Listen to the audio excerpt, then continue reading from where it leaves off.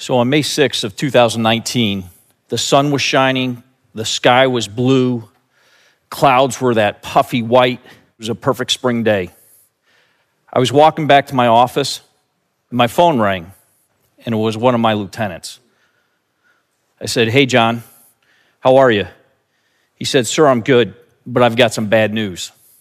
He said, "Our executive officer died that weekend." We went back and forth. I said, "What do you mean? What are you talking about?" I asked him what happened. He said, "Sir, he killed himself." I walked around my office for a couple hours in a complete fog, trying to understand what had happened, why. I had just communicated with him a few months earlier, and I had no idea that this officer was in trouble. And I fault myself as a leader for not having known that. Hello, visionaries, creators, innovators, entrepreneurs, and leaders of all types. Hi, my name is John Miles, and I wanted to welcome you to this episode of the Passion Struck podcast, where it is my job to interview high achievers from all walks of life and unlock their secrets and lessons to becoming passion struck. The purpose of our show is to serve you, the listener, by giving you lessons, tools, and activities that you can use to achieve a passion-driven life. Now, let the journey begin. This is episode 37 of the Passion Struck podcast, and as you can tell from the way that this video started, you already know it's not a normal Passion Struck podcast episode. And I used today's Momentum Friday episode to invite the person from that TED Talk, my long-term friend and Naval Academy classmate, Chuck Smith, onto the show so that we could talk not only about suicide, but in honor of Post-Traumatic Stress Disorder Month, the growing link between PTSD and suicides. And as I was getting ready for this show, I started to do some research after watching Chuck's video, and I read the latest report that came out from the VA in 2020 on the national veteran suicide rate and conditions. And in this report, it showed that in 2018, there were 46,510 suicides. If you look at that another way, that's nearly 128 suicides per day. And out of those, the report indicated that 17.6 of those was a veteran or armed forces member. And the rates are only climbing. In fact, from the year 2005 to 2018, the rate of suicide has grown by 47%. And then as I dug deeper, I found a 2017 report from the National PTSD Center that indicated that the association between PTSD and suicide is even greater for members of the armed forces and veterans.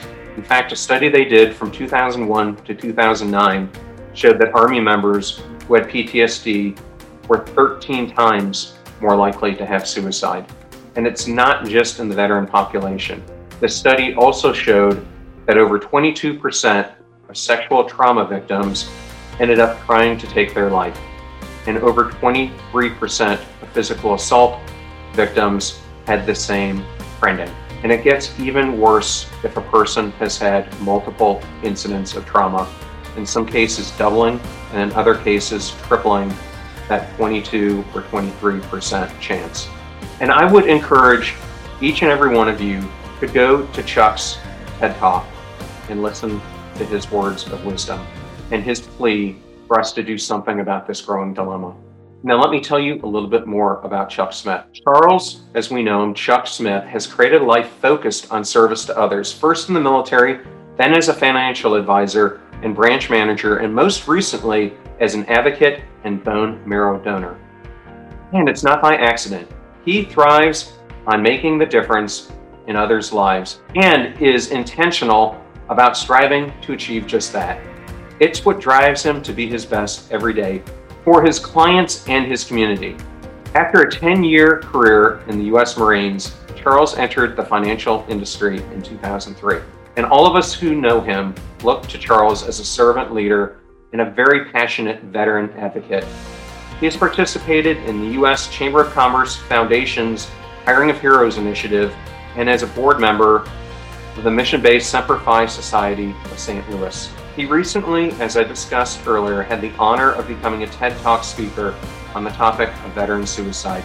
He felt compelled to raise awareness of this serious and important issue following the death by suicide of his executive officer in May 2019. And that talk is already making such a huge difference and has been watched by literally millions. And today, Chuck and I are going to unpack that even more, and we're going to talk about why we think there is this rise in suicides. We're going to go into more about PTSD with us giving personal examples to make sure that we really hone in this message today. And I would encourage you, if you have the time, please listen to this entire important episode. Now, let's get on with this important message.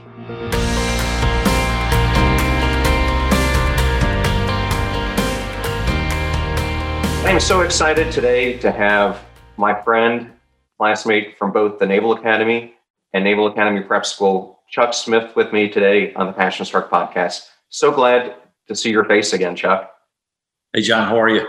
I am doing great. And thank you so much for being here and for talking to all my viewers and listeners about such an important topic.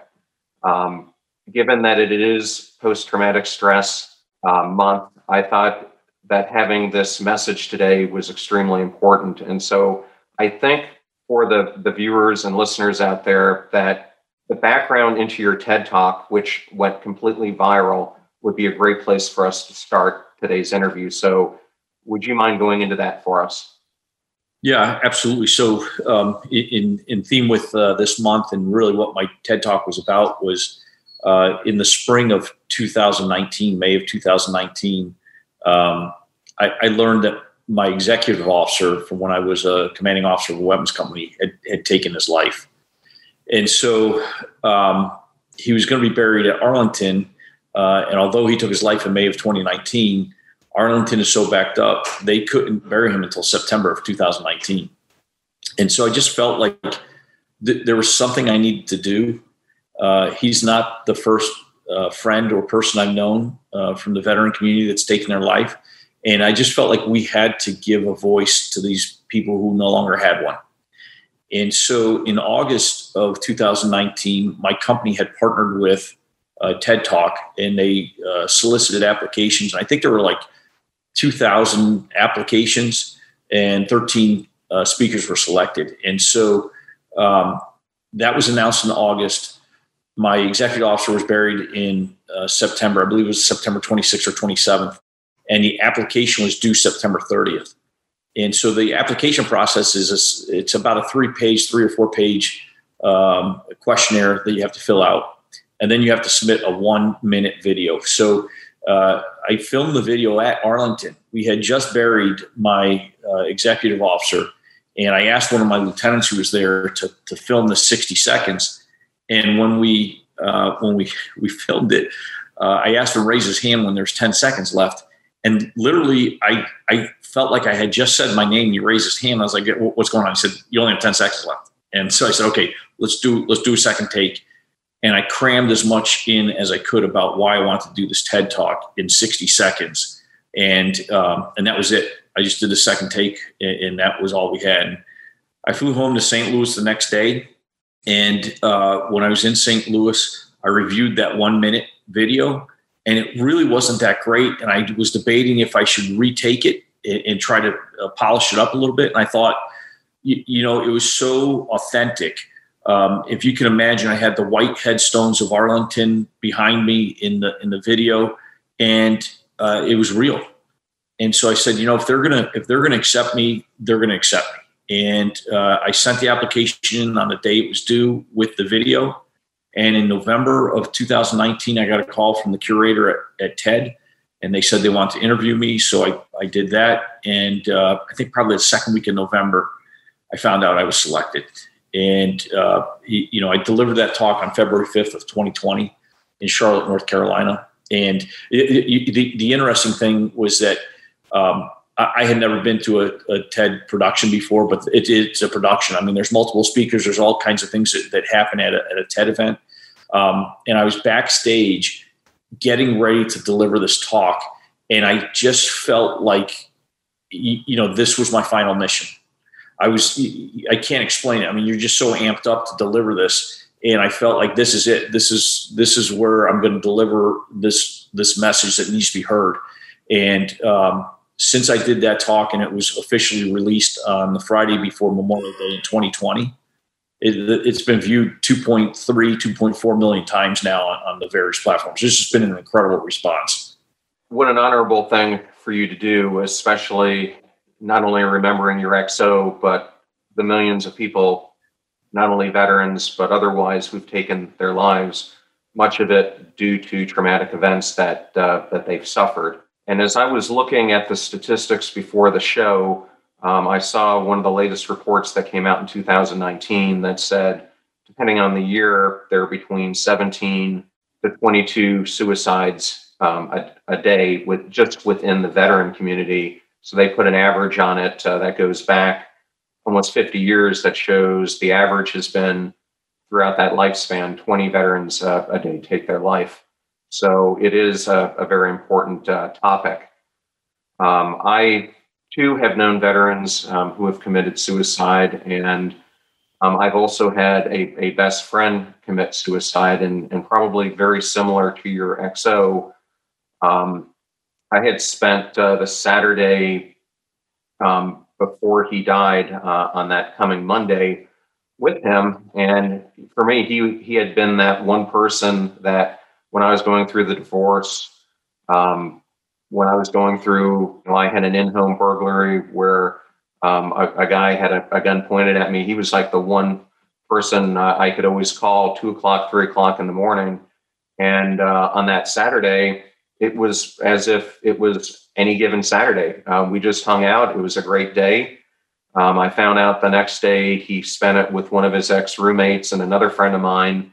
And then I was in New York about ready to walk into an interview taping and got a call I will never forget. And unfortunately, he jumped off the Skyway Bridge. And for me, there was no prior indication at all. And in fact, he was one of the most happy-go-lucky people that you will ever meet. And I just remember that Saturday, him dancing around, just loving life. And then, as it turns out, he had some difficulties with his ex-wife and financial difficulties that none of us were aware of. And what led me, and I'm sure you probably had the same reaction with your XO, and we'll get into that in a second, but it just made me cry out to him, my anguish. Why didn't you reach out to me or anyone else when you were in your pain? And is that similar to how you felt with your friend, the XO? Yeah, John, that is such a great point. When I got the call that he had taken his life a couple days earlier, I walked around and you ask yourself why. What was going on? Why would somebody ever think to do this? Because, we look at the world in a totally different light, and we think, hey, life is worth living. It's this great thing that we have, and the future is unbelievable. And I might be in a tough time today, but I know things are going to get better. And I know that tomorrow is going to be a better day than today, and the day after tomorrow is going to be better than tomorrow. And so, our outlook on life is totally different. And so I don't think there's a way to explain or answer it. These people that take that step to take their life, they are in a pain that we can't understand. And I think that when they do take their life, it doesn't make sense. It's irrational. And oddly enough, when they take their life, they think that they are becoming less of a burden on others, when the reality is it actually hurts the people that they love. But they don't see it that way. And so, as I've said in the past, this is a way to give a voice to the now voiceless. And when you look at the statistics, in particular in the veteran community, the suicide rate in the veteran community is 1.5 times that in the general population. And so that's a segment of the population that is highly at risk. And we've got to talk about it. You typically don't hear the services talking openly about it. And the VA, who has taken the lead on this, they talk about it openly. But I think one of the challenges they have is they can't reach everybody. And a lot of times, these people that are in mental duress and have PTSD or other type of mental illnesses, they're not even in a place to go find a VA. And so it's just a subject that I think we have to bring awareness to, and hopefully they hear a message like your podcast or a TED Talk, and they know that there are people out there that genuinely care and want to help.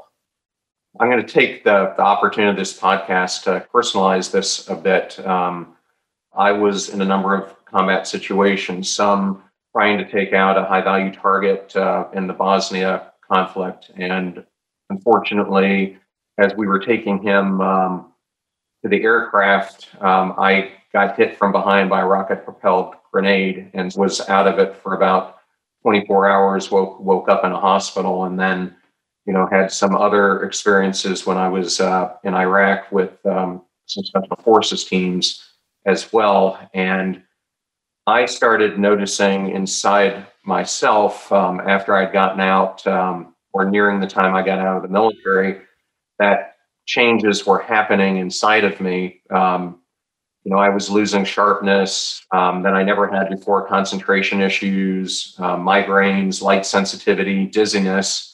But I think maybe it was in the Marine Corps like it was with some of the operators that I worked with. You just didn't talk about these things, nor the mental things that came with it. So for me, I just sat for decades, not even talking to my spouse at the time about it, because I didn't want anyone else to know the difficulties that I was having inside. And I know I'm putting this out there because I think that there are, if not thousands, hundreds of thousands of people who were just like me. And the issue is that over time, I wasn't depressed when I got out of the service, but over time, when you don't deal with these things, then it leads to depression, more anxiety.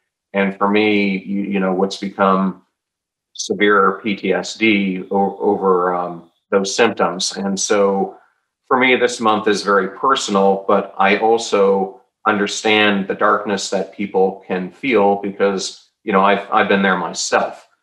So, what would you tell people that you've not only served with, but who are serving today about that topic I just talked about, and not being afraid to let other people in and being vulnerable, which for many years I was incapable of doing, and why it could be such a blessing for you to do so? Yeah, that's such a terrific point, and thank you for sharing that story. So culturally in the military, and this, Navy, Marine Corps, doesn't matter. If you talk about it, if you say, hey, something's not right, I need to go see the psychiatrist or psychologist, you're looked at differently. And, we have to get away from that stigma, and we have to realize that mental health is the same thing as physical health. If a Marine breaks their leg, nobody has a problem with them going to the battalion aid station to get, their leg x-rayed and reset and put in a cast. And if somebody's mental health isn't there, we need to be able to talk about it, because the end result is, for those who take time to watch my TED Talk, when you look at the global war on terror, which started in October 2001, up until when I delivered my TED Talk, my estimate that I came up with based on all the numbers that have been provided by the Department of Veteran Affairs is that there's been 115,000 suicides by veterans. That number was fact-checked by the TED team, because they will not allow you to talk about anything unless it's all fact-checked. So that number is fact-checked. The reality is the number that I came up with and mathematically I could show was actually about 23,000 higher. So I actually came up with 138,000. TED felt very comfortable and could defend 115,000. So whether it's 115,000 and 138,000, it's a lot. It's a lot of people. In that same time frame, and I used a report that went from October 2001, specifically, I believe it was November 18th of 2019. I took that from the Department of Defense, but it was their killed in action numbers. So there are 5,440 killed in action. So if you think about that, we had 115,000 died by suicide, 5,440 were killed in action. That means we've got like 20 or 21 veterans taking their lives for every one killed by an enemy combatant. And we're not talking about it. I mean, come on, we've got to get rid of that stigma, and we've got to realize that your mental health is just as important, even more important than your physical health. Because if you think about it, if somebody gets discharged from the military and they're leaving the military with a broken bone, we know that they have the mental faculties to go to the doctor to make sure that it healed correctly and to get the cast cut off. But if we discharge somebody who their mental health isn't where it should be, we don't know that they have the mental faculties to go see a mental health provider or professional to help them get through their darkest hour. And we don't talk about it. And that's the craziest thing ever. We've got at least 115,000 that have taken their lives over the last 20 plus years. And we're not talking about this? You've got to be kidding me. What's going on here? And where is our leadership in the military to say, wait a second, we need to have a training timeout and figure out what the heck is going on? Because when we talk about combat effectiveness and combat efficiencies, losing 115,000 by their own hand is not combat effective or combat efficient. We got to figure that out. And by the way, that 115,000, that's veterans. It doesn't count the active duty members that have taken their lives. And I know a number of my friends from active duty, while on active duty, had taken their lives. In fact, while I was on active duty, I personally responded to 3 suicide attempts. 2 of them were very, very serious. One was a young woman that. Get ready to supercharge your hiring experience with Indeed, our fantastic partner. We at PassionStruck are all about seeking smarter, more efficient ways to do things, and Indeed perfectly aligns with this philosophy when it comes to hiring. It's more than just a job site. It's a comprehensive platform that revolutionizes the way you find the perfect candidates. With its powerful matching engine and over 350 million global monthly visitors, Indeed streamlines the hiring process, bringing top talent straight to you. No more sifting through endless unqualified resumes. Indeed does the heavy lifting just for you. And what I love about Indeed is its ability to centralize all your hiring activities, from scheduling interviews and screening applicants to messaging candidates. It's all in one place. During my career, I've hired thousands of employees, and I only wish I had Indeed's efficiency and speed back then. And here's a fact that absolutely blows my mind. 93% of employers, according to a recent survey, say Indeed delivers the best quality matches over other job sites. That's quality and speed hand in hand. And listeners of this show will get a $75 sponsored job credit to get your jobs more visibility at Indeed.com/PassionStruck. Just go to Indeed.com/PassionStruck right now and support our show by saying you heard about Indeed on this podcast. Indeed.com/PassionStruck. Terms and conditions apply. Need to hire? You need Indeed. I know all those discount codes are difficult to remember, so we put them all at PassionStruck.com/deals. Now, back to PassionStruck. Took an entire bottle of painkiller and mixed it with alcohol. Another one had slit his wrists lengthwise. And the third one was trying to cut her wrists with scissors. And, that was 3 in my short, I did 10 years in the Marine Corps. It's 1 every 3 years. Are you kidding me?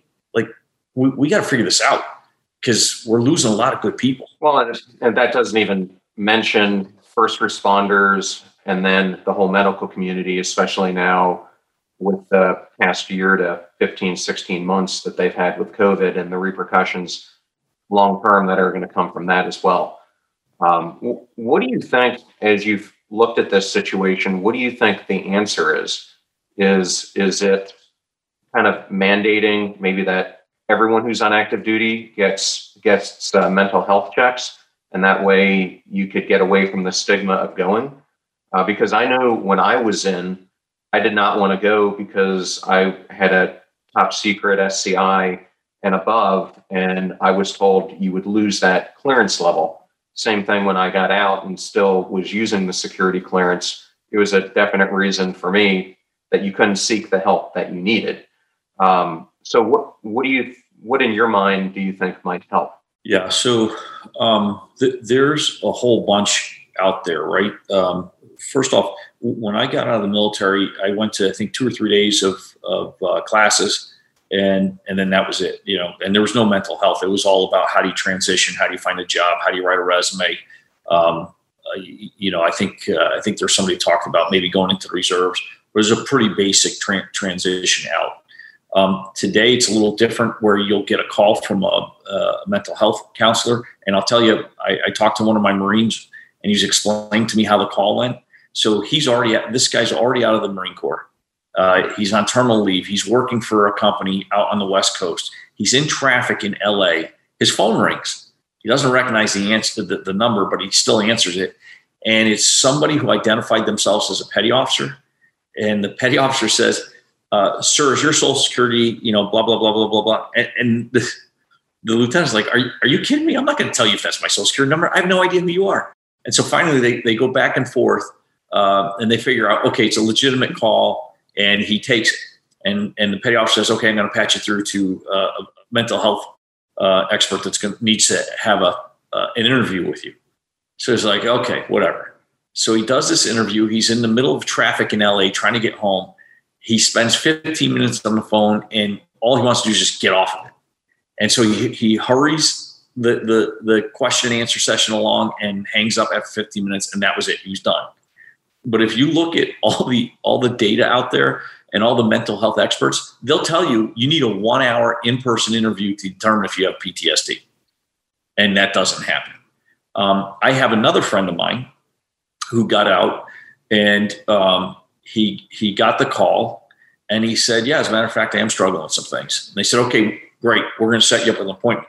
So he goes into this appointment and the woman who is helping him, in the middle of her session with him, her cell phone rings and she answers it. And it was a personal phone call that she took while he was sitting in this meeting. And he's sitting there like, is this like for real? I mean, like I've been outside of the military now for 20 years. Not quite 20 years, but if a civilian doctor ever did that to me, I just wouldn't stand for it. But yet our military members, they don't know any better because it's all been yes, sir, yes, ma'am, right? And they're doing their duty and they're doing what they're told to do. And yet they get treated like that. We need to do better there. I think culturally, the services have got to get better at accepting the fact that mental health is just as important as physical health. And I think, another thing too, and I touched on this in the TED Talk, is that our service members and veterans that are self-medicating, whether it be alcohol or drugs, are at a significantly higher rate of having PTSD and of taking their lives. And yet, and I'll speak specifically in the Marine Corps, look, we always have been, and I'm sure always will be, a service that plays hard, works hard and plays hard. And we've got to kind of dial that back. And, I talk about having the warrior monk mentality. Like, who wouldn't want to have a warrior that was also introspective in themselves and understanding themselves and finding balance within themselves, and yet can still go out and be combat effective? I mean, everybody wants somebody like that. I want people like that on my team. And yet we don't really talk about it. We don't develop it the way that we should. So I think there's a lot of things that could happen. But it only can happen is if the senior leadership openly talks about it and takes action. Yeah, and I think that was a great story on what's happening to people coming out of the military. I can tell you what my intake process to the VA was like, and it wasn't much better. I guess I was always one of those people, and my father's the same way, that we kind of thought you only go to the VA under the most dire of situations. You've lost a leg, something like that. But I had reached a point where, for me, especially after that break-in happened, it kind of reignited all this trauma that I had pushed aside for so long. So I finally applied for the VA benefits. I didn't use anyone. I was just trying to get benefits because I figured if anyone could deal with PTSD, it would be them.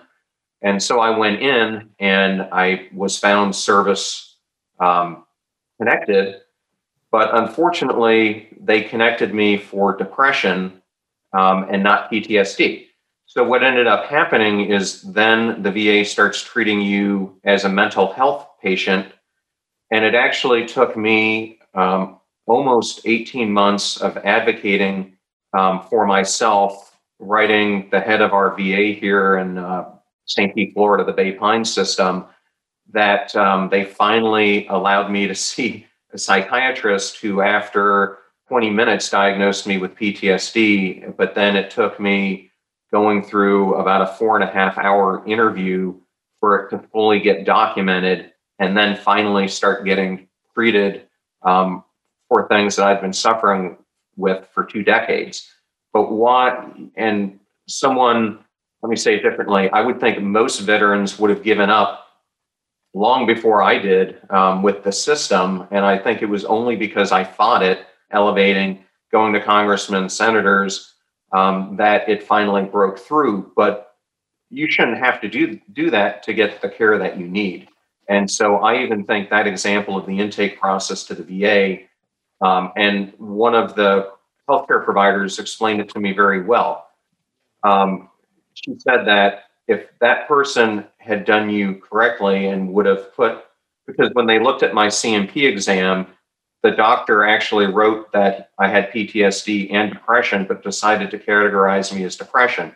She said, had they categorized me as post-traumatic stress disorder, then they would have focused on that first and then would have dealt with the underlying things of anxiety and depression, whatever, afterwards. But instead, they couldn't even deal with the PTSD because I'd been labeled with depression. And so that's how the whole system was told to use their checks and balances with me in the system. So I think that's a whole nother area that probably needs to be looked at as well. Did you know that Forbes magazine recently cited that 70% of individuals who do personal development, masterminds, and one-on-one coaching benefited from better work performance, increased communication skills, and overall better relationships? And we at PassionStruck are obsessed with self-development, coaching, and mentorship. That is why we've created a free resource to help you unlock your hidden potential. Because people doing great things in business and life are just like you, only they've had a coach along the way.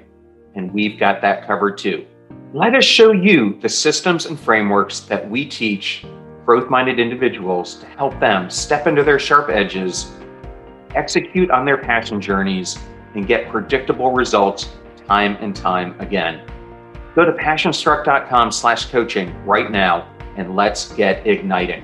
There are other service member veterans that have gone to the VA and have asked for mental health help.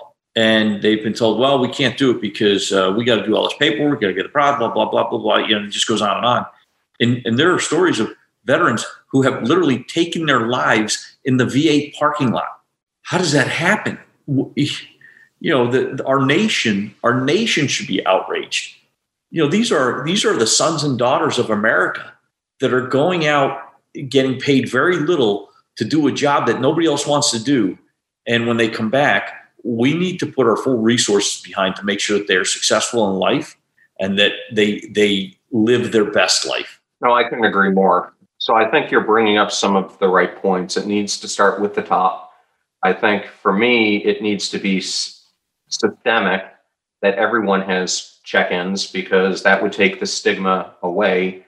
There also needs to not be a penalty or a huge repercussion that if you do go in there and you're vulnerable, that you lose security accesses or opportunities or what have it because of it, or perhaps they send you to treatment first.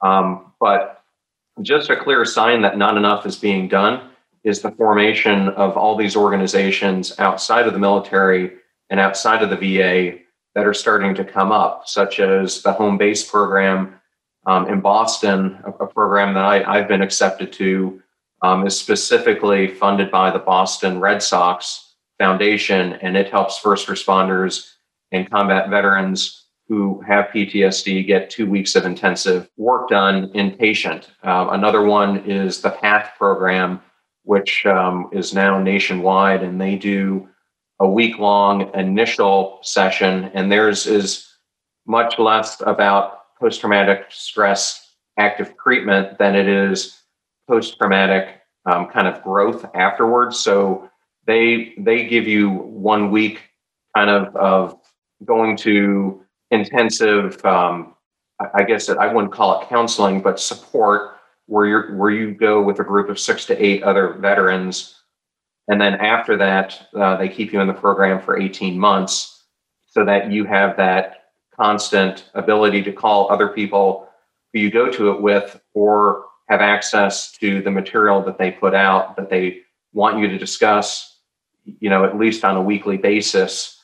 And I think it's that repetition, in my mind, that really matters, because if you just go through cognitive processing therapy, or you go through EDMR or PET or whatever it may be, that's kind of a one, it's kind of like getting, a single dose of a shot. But what happens after that, if you have flare-ups or other things, or maybe another event that reignites some of the things that you've been through? So to me, it's got to be more of a systematic way that you approach this. And I think although there are those organizations on the outside, we should be taking care of our own on the inside, is my point. Yeah, and I've in conversations I've had with other veterans and other active duty members, one of the concepts they talk about is military for life. So rather than have a VA, that you just have the Department of Defense. You raise your right hand and take that oath, and you serve our nation. You're part of the Department of Defense the rest of your life.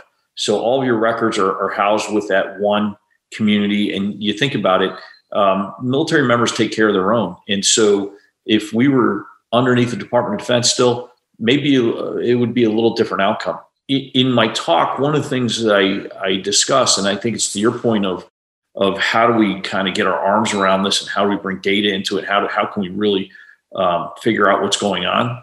There's a technology system being built that's going to house Department of Defense records alongside VA records. And, one of the things I suggested is, what if we could take, when a veteran passes away, the funeral home that processes the body has to fill out the death certificate. And on those death certificates, it asks the question, are they a veteran? And so if they're a veteran, it gets reported and goes into the VA system. But what if, in addition to asking if they're a veteran, they also required, how did they die? Was it cancer? Was it suicide? Was it natural causes? Whatever the case is. And what if you could take those data points and start mapping it with Department of Defense records? So as an example, in my unit, I had 204 Marines and sailors. And in talking with my Marines, we think that we're in excess of a dozen suicides just out of my unit. That's like a 6%. That's right. much higher than the civilian community. And it's much higher than the military in general. And when you look at the battalion level, the numbers are staggering. They're staggering. So what if we could just start identifying, are there specific types of units? Are they infantry units? Are they special forces? Are they whatever? Fill in the blank. But if we could build those sets of data points and figure out who's at risk the most, and then be proactive with regard to getting them counseling and prepping them for what they're going to go through mentally and physically, so that they know it. So when they're going through it, they know this is what's going to happen. And then while they're in theater, get them the help to continue with that building on the basis of what they're going through, so they understand it, and then get them help before they come home, and then provide help and care while they're home. I mean, we should be doing those things. We have the technology to do it. We have the ability to do it. The funding is out there. We just need to do it. Somebody, again, going back to leadership, somebody's got to make this a priority and say, hold on a second. We owe it to those sons and daughters of America to take care of them and to put our best foot forward and our best ability to collate this data to figure out how can we have the best outcome for all of our service members when we discharge them. I mean, it's really not that revolutionary, but when you don't talk about this openly because you don't want to, or because something happens over in the Department of Defense, and then it gets transferred, you get transferred to the Department of Veteran Affairs, and there's no continuity, you get lost in the shuffle between the actions you took over in this one department and what you're dealing with over in this other department. And we've got to do better than what we're doing currently because we owe it to them. We owe it to them. I couldn't agree more with what you're saying. And I think this suicide issue is a whole topic. I think Gulf War illness is a whole nother topic that's not getting enough support. I think traumatic brain injuries is a whole nother area where it's just wanting to be ignored. I can tell you that firsthand and not dealt with, because the issue, especially with some of those, it's a lot easier for the VA from a financial standpoint to categorize you as a mental patient and give you pharmaceutical drugs than it is to treat the person for all the underlying polytrauma that is really going on within them. And I unfortunately think that is what's happening with many of the protocols that are being used both at the VA and in the civilian world, because the insurance companies, and in this case, the government, don't want to have to carry the burden of, if you look at a person with mental health, maybe they're spending $8,000 to $9,000 on drugs over their life, as opposed to if you're treating them truly for the polytrauma, it could be hundreds of thousands of dollars that they need to put into that person to get them back to where they need to be. And in many ways, my girlfriend's a nurse practitioner. She was an ICU nurse for about 10 years. She looks at it and she says, well, at least the military is doing something about it. She goes, for us in the medical profession, no one does anything. She goes, I get, when I was an ICU nurse, like 3 to 4 sessions of therapy a year. Even now, her medical plan only pays for 2 to 3. You're dealing with near constant death on a daily basis. The whole system is flawed. And I think in our generation, I look at my parents' generation, mental health was just taboo. I can't imagine my dad, even stepping foot in one of those centers. And for me, it was difficult just because, as you said, it's viewed as a weakness. And that's got to change because, like you brought out, self-medicating, whether it be alcohol or drugs, is not the answer. Because, as everyone knows, alcohol is just a depressant and it's going to make matters worse. It's actually having that belief system that if you come forward, someone's going to catch you. It's not going to degrade on your career, where you can go, whether it's in the military or the civilian world, because in both cases, people look at it in a negative light. So maybe the starting point, it could be within Congress, and they start looking at the issue similar to some of the things that they've done in other areas. Or if it's in the military, I'm sure they've set up commissions, but it needs to be, as you said, dealt with at the highest levels and passed down so that everyone knows, whether they're still in the service or not, that they are going to get the help that they need, and do this in a confidential manner. Absolutely. And, I think that going back to the leadership, the military leadership has got to talk openly about it. I'm not sure, but I never have heard leaders talk openly. I did see a video from, I think, the commandant, one of the previous commandants on mental health, and I watched it. I was like, it wasn't that great, because they clearly weren't comfortable addressing it. And they have to get comfortable with it. They have to, because they're losing thousands and thousands and thousands and hundreds of thousands of their soldiers, their airmen, their Marines, their sailors. They've got to. It's a disgrace, quite frankly. It's just the way that we have forgotten about these people it's really sad. It really is. Well, and I'll just take a couple other personal examples to just show what I witnessed in the military and how no support was given at all. When I was at the Naval Academy, we lost my company mate, Jensen Cottom, to a horrific car accident, no grief counseling. When I was on the Saratoga, I was in an aircraft behind an F-18 and the catapult failed. We were next in line to go off that same catapult, launched him directly into the ocean. He perished. There was no way he was getting out. No grief counseling. I was on a destroyer serving as combat information watch officer, and we had two different OSAs light us up with Scud missiles, and we had to make a decision. No counseling afterwards. So I think, to your point, there's ways that you could categorize this by either situations or places that you've served that would put people maybe who you wouldn't even think would have been in an MOS, that they would have experienced something like that. There could still be ways that it met this criteria. They've got to, immediately go to get some type of grief counseling or something else. Because when you don't, it doesn't just go away. That's what I thought I could do with myself internally, is I thought I could suppress it enough that it would go away. And all it did was over time cause me emotionally to become numb. And I can tell you, that's living in hell. So I wouldn't wish it on anyone else. And so my biggest words of wisdom, and it just comes from me, is if you're a person who's been through any of this, pick up the phone and call me or call Chuck or call someone. Don't feel that you can't talk about it. Don't feel like someone's not there to listen. Tons of us are. And I go back to my friend Tim, and talking to his daughters, et cetera. I mean, and all my friends who knew him, you brought out the point in a very clear way. He thought that he was doing us a favor by not being a burden, when in fact it caused more pain and suffering than he could even imagine, because all of us were there to help him in any way that we possibly could.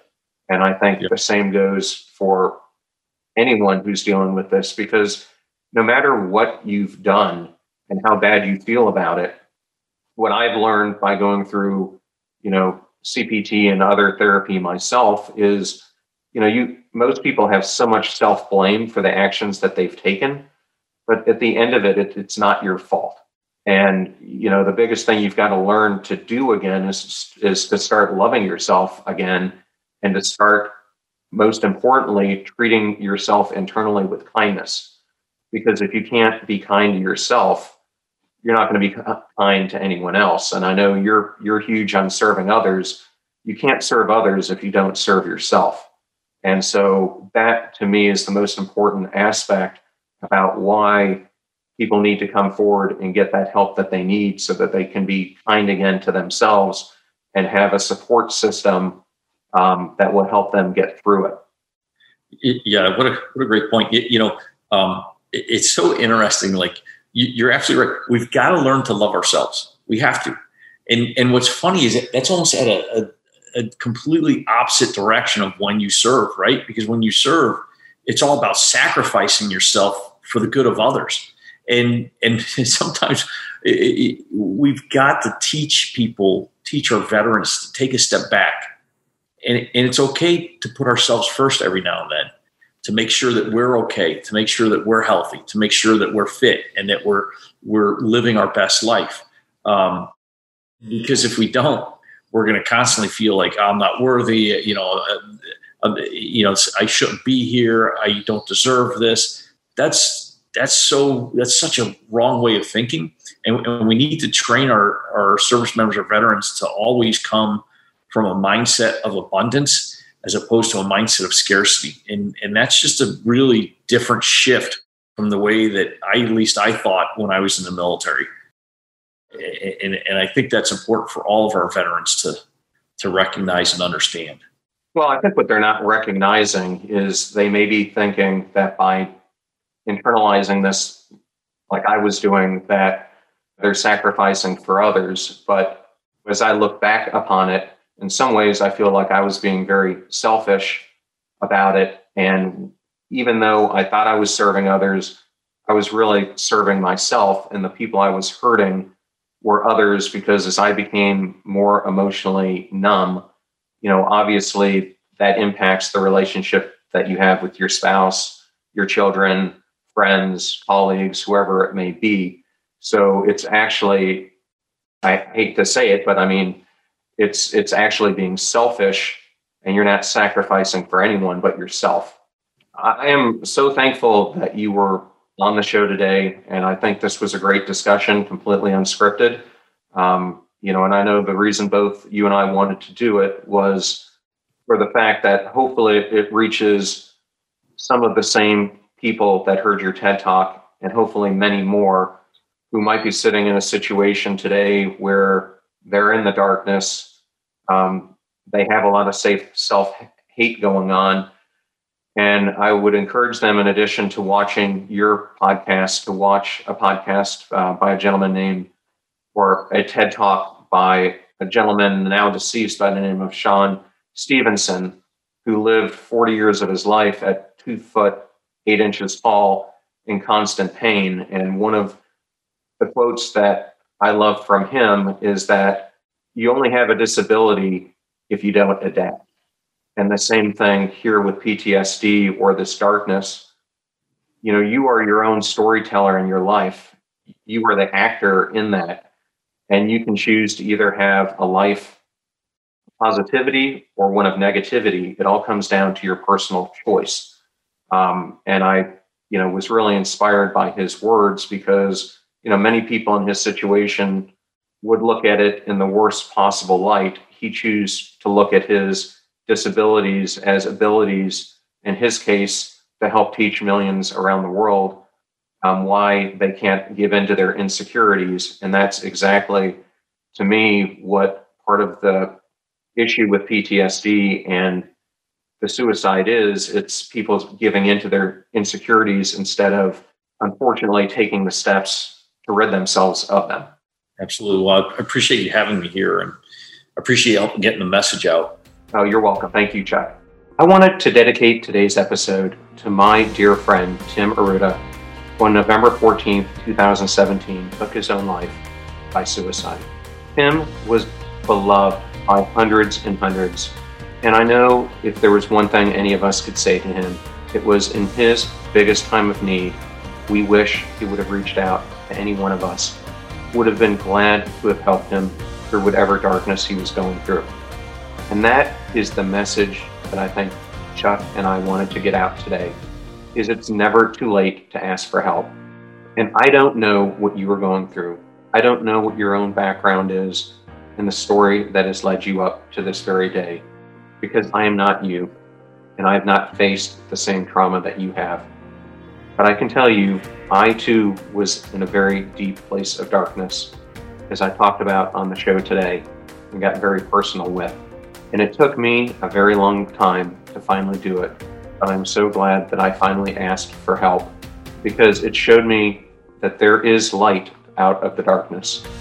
So if you are facing depression, post-traumatic stress, other trauma going on in your life, whether it's Chuck or I or someone else, please reach out to someone for help. There are so many people who want to give it, and your life is so important, and it's worth saving. And I will make sure that I put links to all the studies I covered in the intro, along with Chuck's TED Talk, and links to organizations that if you're facing depression or something else in your life, that you can go to for help. Thank you as always for watching and listening to the Passion Struck podcast, and especially this very important episode that we did today. Thank you so much for joining us. The purpose of our show is to make passion go viral.